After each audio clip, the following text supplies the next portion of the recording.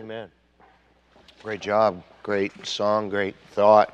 Go ahead and get in your Bible to Philippians chapter 4. Philippians chapter 4. I hope you love the Lord Jesus tonight. I hope you understand loving Jesus is different than believing Jesus. We believe in the Lord Jesus Christ to be saved. Loving Jesus is a choice that some believers make and others do not. Philippians chapter 4. I'm excited about our summer Wednesdays here. I mean, the last few weeks we've been letting our young men take turns preach and teach. Next Wednesday, Lord willing, we'll begin having the ladies and men taught separately. There are 8 things in the book of Titus where it very specifically says for the older women to teach the younger women these things, and we'll all meet in here and just sing a couple of songs and have prayer together, and then we'll dismiss the ladies over to the old auditorium, and they'll be taught there for a few weeks by each week one of our different seasoned Christian ladies. I'm actually real excited about it, and in here, which will be on our live stream, we'll have one of our men teaching that, and I'm real excited for what's going on. I mean, you look around and say, well, there's nobody here. Listen, I remember 16 years ago when we started, we'd have been real happy to have 30 people sitting in here. First off, we weren't in here. Secondly, we were sitting on metal chairs in the smoke-infested Union Hall. So I'm glad you're here. We probably, if you counted all the BBC people and children at all these sites, it's probably a super well-attended Wednesday for us. When I spoke last on a Wednesday a few weeks ago, we talked about always rejoicing in the Lord. And we were reminded that a Christian can always rejoice in the Lord regardless of how difficult the circumstances are that we're facing, no matter how real the pain is that we feel. We can always rejoice in Christ. Christ is always faithful. Heaven is always real. There is always a blessed hope that Jesus Christ might return today. And we also talked about, in light of the fact that Christ's return is at hand, we were exhorted to let our moderation be known unto all men. We remember how we contrasted that with the things that Christ specifically teaches us to keep private. He wants our giving private. He wants our fasting private. He wants our prayers private. But when it comes to our moderation, he says make that public. And we learn and come to understand what that meant at that time. Now, Paul is about to give the Philippian believers and us some advice about having the peace of God in our life. Understand this, there's something clearly wrong when Christian people are as much or more worried and troubled about what's going on in our world than the world is worried about what's going on in our world. Now I get it, the world has no spiritual understanding. They have no real knowledge of their Creator. They're biblically ignorant. I get that. I know. But there's something wrong when believing people are more troubled and anxious than the people in the world are. We're missing something that our Father in heaven intended to give us. Let me ask you tonight, as we begin our thought, would people who know you well, would they consider you a worrier? Are you someone who regularly struggles with being anxious or with anxiety? Now listen, I don't care how much faith in Christ you have, there are still going to be times, because none of us can completely ever overcome our humanity. There are always going to be times when we struggle to worry and we struggle with being anxious, but there is never a reason that those things ought to characterize our life as Christian people. Hear me tonight when I say, if you're genuinely interested in having the peace of God in your life, did you know there's a recipe for having it? If you're able to stand tonight in honor of God's Word. We're in Philippians chapter 4. By the way, if you don't have a Bible, there's one near you. It's got a hard black cover. Should be sitting in a chair somewhere ahead of you in one of those racks. Philippians, by the way, the title of my thought is Having the Peace of God. Philippians chapter 4, verse 6 says, "Be careful for nothing, but in everything by prayer and supplication with thanksgiving, let your requests be made known unto God. And the peace of God, which passeth all understanding, shall keep your hearts and minds through Christ Jesus." Thank you. You might be seated. Now, most Christians are aware of the commandments in the Old Testament. A lot of people are aware that the law of Moses has 613 commandments. Most famous, of course, are the 10 commandments that God gave Moses on the Mount Sinai. But some people act as if there are no New Testament commandments given to us as Christian people living under a grace. Fact of the matter is that you and I have been commanded to do more than love one another, though loving one another is a good place to start. We talked about this last time, but look in verse 4 as a commandment. Rejoice in the Lord always. And again, I say rejoice. That's a commandment for a Christian person to rejoice. We talked about this last time as well, but in verse 5, we're commanded to let our moderation be known. Let your moderation be known unto all men. The Lord is at hand. Now remember, moderation is our calmness, self-control, refusal to yield to extremes. Moderation is boundaries we've drawn on our behavior, what we consider to be acceptable. God says you ought to have those, and those ought to be known to the people around you. Here we are in the beginning of verse 6, we're commanded to be careful for nothing. It says be careful for nothing. We're also commanded in the end of verse 6, he says, let your requests be made known unto God. And if we do those things, notice in verse 7, if we obey these commands, God's peace will keep our hearts and minds through Christ Jesus. And that's what it says in verse 7. And the peace of God, which passeth all understanding, shall keep your hearts and minds through Christ Jesus. Brings up a lot of interesting questions. You know me, I'm kind of a why sort of a person. I was always the kid, you know, Mom would tell me to do something and I'm why. Because I said so. Whack. But I always ask why. What does it mean to be careful for nothing? That's a good question. What is the peace of God that passeth all understanding? It's just another good question. But I do know this much. Having the peace of God that passeth all understanding in my heart and mind, that sounds like something that I'm interested in. Now, I know none of you ever face situations where you're just mentally and emotionally worn out. And you feel like, man, I've got so much on my mind, so many things on my heart. I've felt like that all today and part of yesterday with the things that I mentioned to you that were going on with our people. I mean, how unusual and tragic. And, you know, we have the building project going on and trying to finish a certain time. It's real easy to let your mind and your heart get the best of you.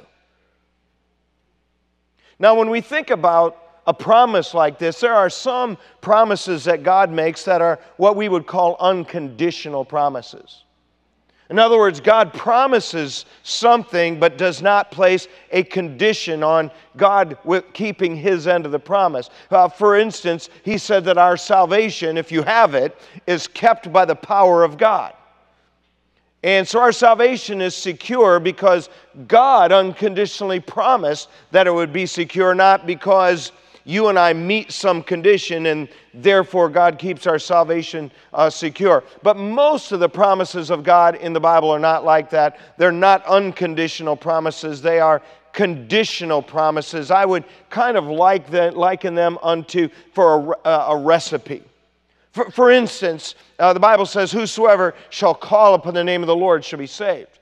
I mean, that's a recipe. That's a conditional promise. God says, if you call upon the Lord Jesus with a humble heart, I will save you. The Bible says, ye shall seek me and ye shall find me when ye shall search for me with all of your hearts. That's a conditional promise. God says, hey, you get serious about finding me. You seek me with all your heart, and I'll make sure you find me. Those are conditional promises. In other words, we do something, and then God does something in response. I would liken them unto recipes. Now, when we cook, we mix ingredients together, certain specific ingredients and certain specific amounts. We put them together in a certain order, and in the end, if we have followed the recipe correctly, we end up with whatever it is that we were trying to cook. But I think we all understand that if we have a recipe to produce something and we say, nah, you know what, I'm going to do this instead, and I'm going to do that instead, you might not get what you sought to get. If we change the ingredients or how they're mixed, we end up with something different. God's recipes are like that. God makes promises. If you do this, then He says He will do that. In fact, we just read the recipe for the quality of life, for a recipe that produces a quality of life that every human being seeks. There is not a human being anywhere who would not like to have the peace of God that passeth all understanding, keeping their heart and mind. I can't think of anything more in a troubling world like we live in that I would rather have. Everybody wants peace. Unfortunately, most people seek peace in the wrong places. They use the wrong recipe, so to speak. I mean, understand, if people had the right kind of peace of God in their heart, there wouldn't be any suicides. If people had the peace of God in their heart, listen, the bars would close. You realize, I hope that people drink on the weekend because the reality of life that's sober through the week is not appealing enough. That's why people use drugs. The reality of their life, the reality of being sober is not sufficient, and so they use substances to modify their reality. If people had the peace of God in their heart, they would never do that. Which brings up this great question, what does it take? What is the recipe for having the peace of God in our life? A peace so powerful that we cannot fully comprehend it or understand it. That's what he said in verse 7. The peace of God, which passeth all understanding, shall keep your hearts and minds through Christ Jesus. Now, since the book of Philippians was a letter written by the great apostle to Christian people in the church in the city of Philippi, it is just understood that as a base, you must have Christ in your life. Listen, the Bible says there is no peace to the wicked. And by the way, even those who don't live a wicked life, but who are living without Christ in their life, they do not have the capacity for this kind of peace, because this peace comes from God. What is the recipe? Now, before we get into the recipe of peace, I think it's probably good for us to understand what the inexplicable peace of God is not. I mean, it's not world peace. We can understand that. I mean, world peace is when people lay down their weapons and they quit fighting one another. You know, I think all of us understand that, wow, you know what, that'd be a good thing. I mean, what good really ever comes out of war? It is nothing but a terrible cost against society and against human life. It's a terrible thing. Unfortunately, there will never be any world peace till Jesus Christ rules and reigns and enforces the peace with a rod of iron according to truth. But we understand that kind of peace. The kind of peace here is not peace that everything's going well. Now, we've all had moments. Maybe you're sitting on the beach in Florida, watching the waves come in. Maybe you're sitting on your back porch on a nice morning. They do happen on occasion in Cincinnati. and you're watching something in the backyard. It's just a peaceful moment, but we all understand those are just like they're peaceful moments. That's not the peace he's talking about here. In fact, he's not even talking about peace with God. I mean, Romans 5:1 says, therefore, being justified by grace, by faith, we have peace with God through the Lord Jesus Christ. He's not talking about peace with God here that we get through Christ. He's talking about having the peace of God inside us. What is the recipe? A peace that would get Miss Ruth through her situation. How'd you like to get that phone call? Some of you have. How'd you like to get that phone call at the Alexander house? Your daughter is in the hospital. Her husband stabbed him and he killed himself. How do you get through that? Most people don't.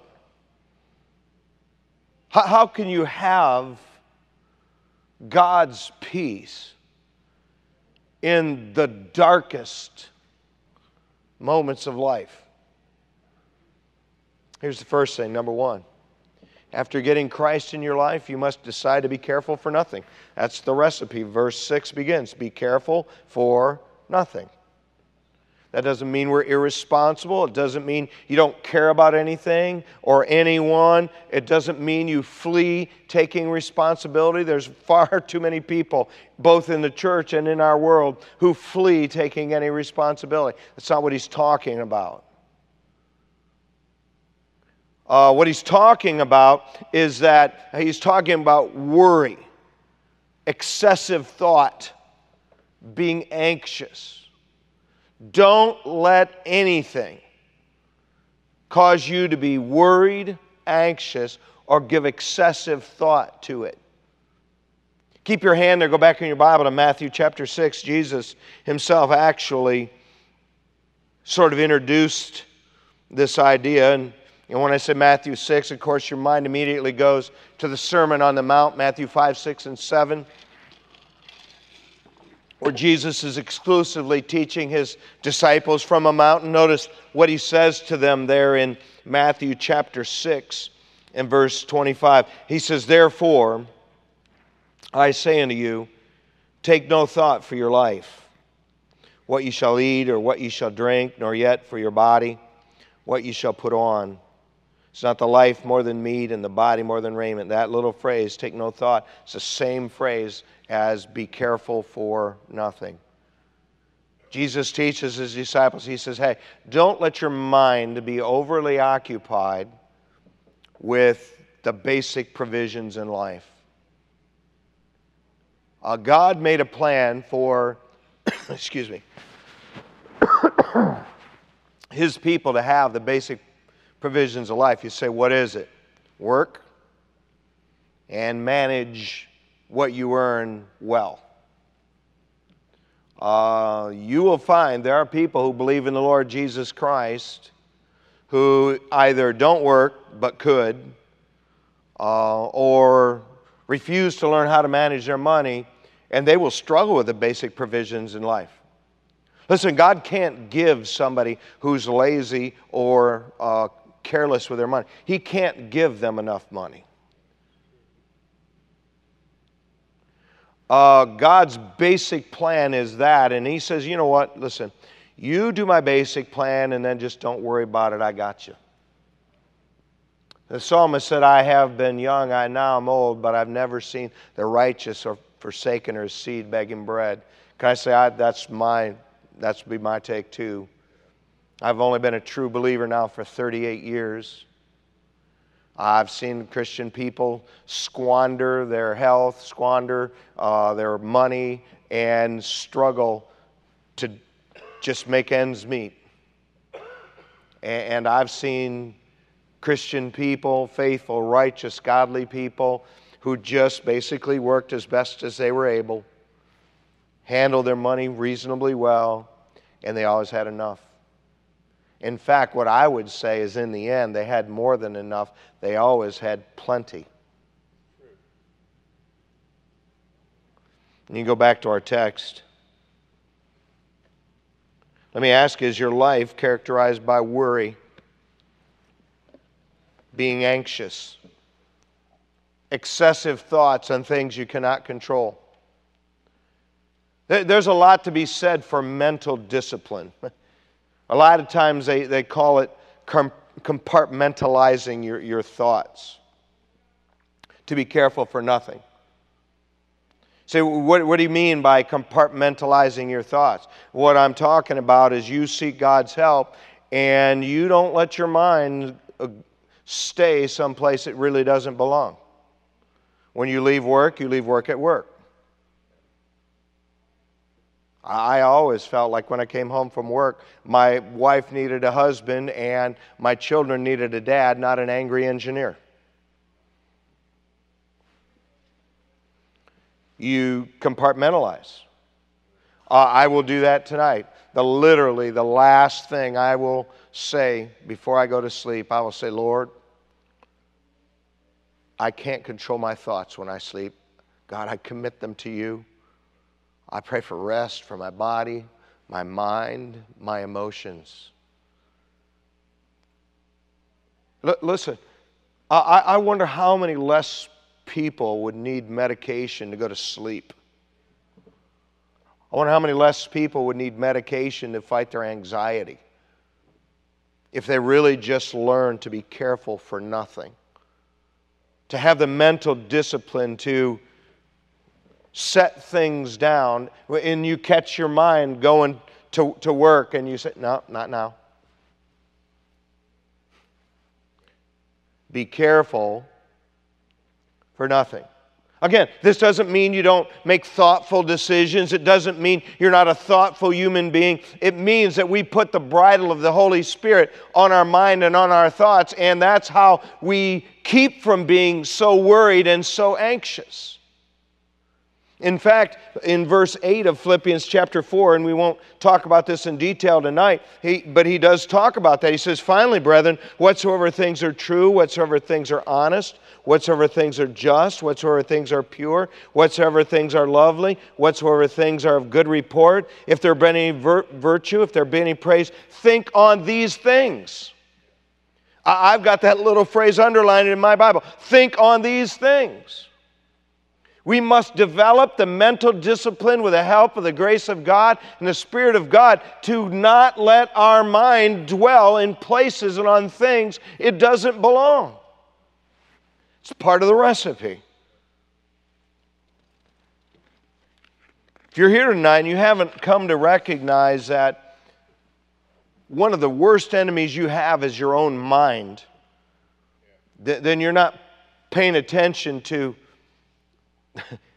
the difficulty of life, your own mind. Listen, we carry it with us everywhere. That's why one of Satan's most effective techniques is isolation, isolating Christian people from the church, isolating people from good friends, isolating people. He is a master at that and leaving someone to just fester on their own thoughts. And you and I have had it happen to ourselves. We could name names of people whose mind and thoughts just made them think crazy things about what's going on. Be careful for nothing. Would the people who know you well describe you as a worrier? I wouldn't wear that as a badge of honor. Would they describe you as someone who is overly anxious? If you're saved, you do not have to live that way. I get it. None of us live above all worry. None of us live above all anxiety. None of us. But if that characterizes you, you're missing something you could have in Christ. And the first ingredient, of course, after you're saved, to having God's peace is to be careful for nothing. But it is not just that we need to be careful for nothing if we would have God's inexplicable peace in our heart and mind. Notice the second thing we must do. It's in verse 6. It says, be careful for nothing, but in everything, by prayer and supplication with thanksgiving, let your requests be made known unto God. So here's the second thing. After deciding to be careful for nothing, we must choose to take everything to God in prayer with thanksgiving. Did you catch the play on words? Be careful for nothing, to instead take everything to God in prayer. There's nothing that ought to be excessively on our mind, but everything is something about which we can talk to our Father. There is a way to have nothing excessively dominate our mind, and that way is to take everything to God in prayer. No, he's not referring to, well, you know what, I should take a sip of water now. God can have a sip of water. That's not what he's talking about. It is the fact that because if you're a Christian, God's Spirit lives in you, Christ is with you 24/7, and it is really just talking to God like He's with you. I mean, prayer is many things. I mean, prayer is at times praising. That's not what he's talking about here. Prayer is at times confessing our sins. That's also not what he's talking about here. Prayer is more than anything, it's really just talking to God.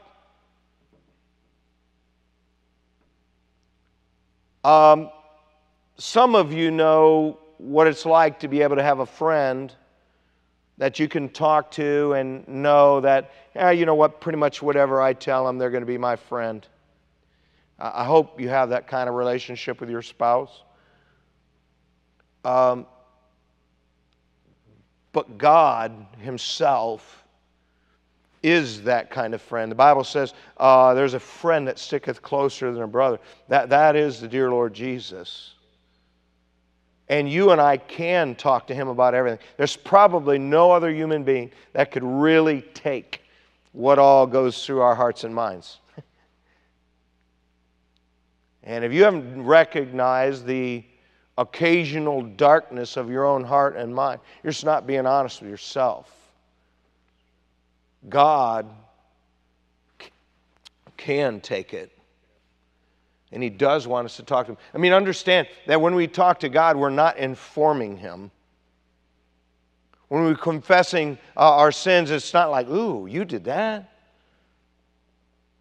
When we ask something, we have some request, it's not like God didn't know we had that request. But even so, because God likes to talk to His children, just like every parent likes to talk to their child, I mean, God wants us to talk to Him. He wants us to bring our request to Him. He wants us to bring everything to Him. He said prayer and supplication. You say, what's supplication? Supplication is requests when we have more fervor. Sometimes when we're asking for things, you know, we're just asking. Other times the people involved are closer and the situation is more dire and we have more fervor in our request. That's supplication. God says, bring everything to me. Let your request be made known. Listen, you can't ask too much of our God. So, Brother Wally, I pray and ask for things all the time and I don't get them. By the way, that doesn't mean God didn't answer. See, we get it. We expect our children to accept no as an answer to a question.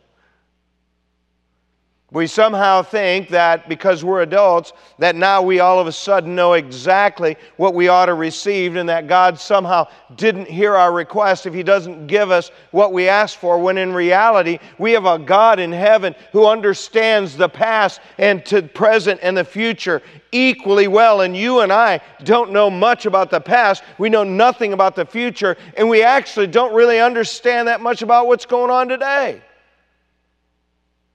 And so we trust our Father when He says no. What a great quality to get. That's the quality that's at stake in verse 7, the peace of God that passeth all understanding, that keeps our hearts and minds through Christ Jesus. What is the recipe?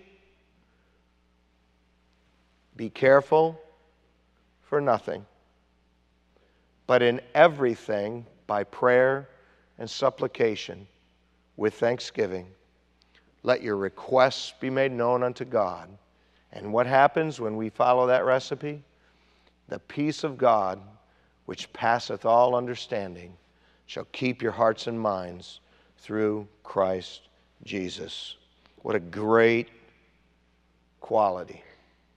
Did you know that Jesus talked about it as well? We'll close with this. Go in your Bible to John 14. John 14. So, Brother Walla, do you always live with this peace of God that passeth all understanding? I wish I could tell you I did. I do have it a lot. But you know what? Sometimes I just let the cares of my life get the best of me. Sometimes I start carrying a mental load that doesn't belong to today. Sometimes I let my mind dwell on things that I really can't control. And when we do that, we've got to catch ourselves and cast those cares on Christ. Let our requests be made known. Talk to our Father about everything. Notice the promise Jesus made in John 14:27, speaking to his disciples. He said, "Peace I leave with you. My peace I give unto you. Not as the world giveth, give I unto you. Let not your heart be troubled, neither let it be afraid." Did you see that little word? Let not your heart be troubled. You don't have to let your heart be troubled. If Christ is in your life, his peace is available to you. You know, I think when the apostles heard this, this really meant a lot to them when he said, "My peace I give unto you." You say, why did it mean a lot? Because they'd watched him. They watched how he responded when from dawn to dusk his schedule was filled with demands of other people. They watched him when he was wrongly hated by people of all sorts. They watched him when he was mistreated. And they saw how he lived. And so when he said, "My peace I give unto you, not as the world giveth, give I unto you. Let not your heart be troubled, neither let it be afraid," that really meant a lot to him. Let me close with a question. What would it mean to the people close to you if you said to them, "My peace I give unto you"? Do you know, for some people, they would say, "No, thank you. I don't want your peace. You don't seem to have any." May God help us to live with his peace in our heart and mind, because we can. Amen? If you bow your head and close your eyes and just use these moments to talk to the Lord about your life.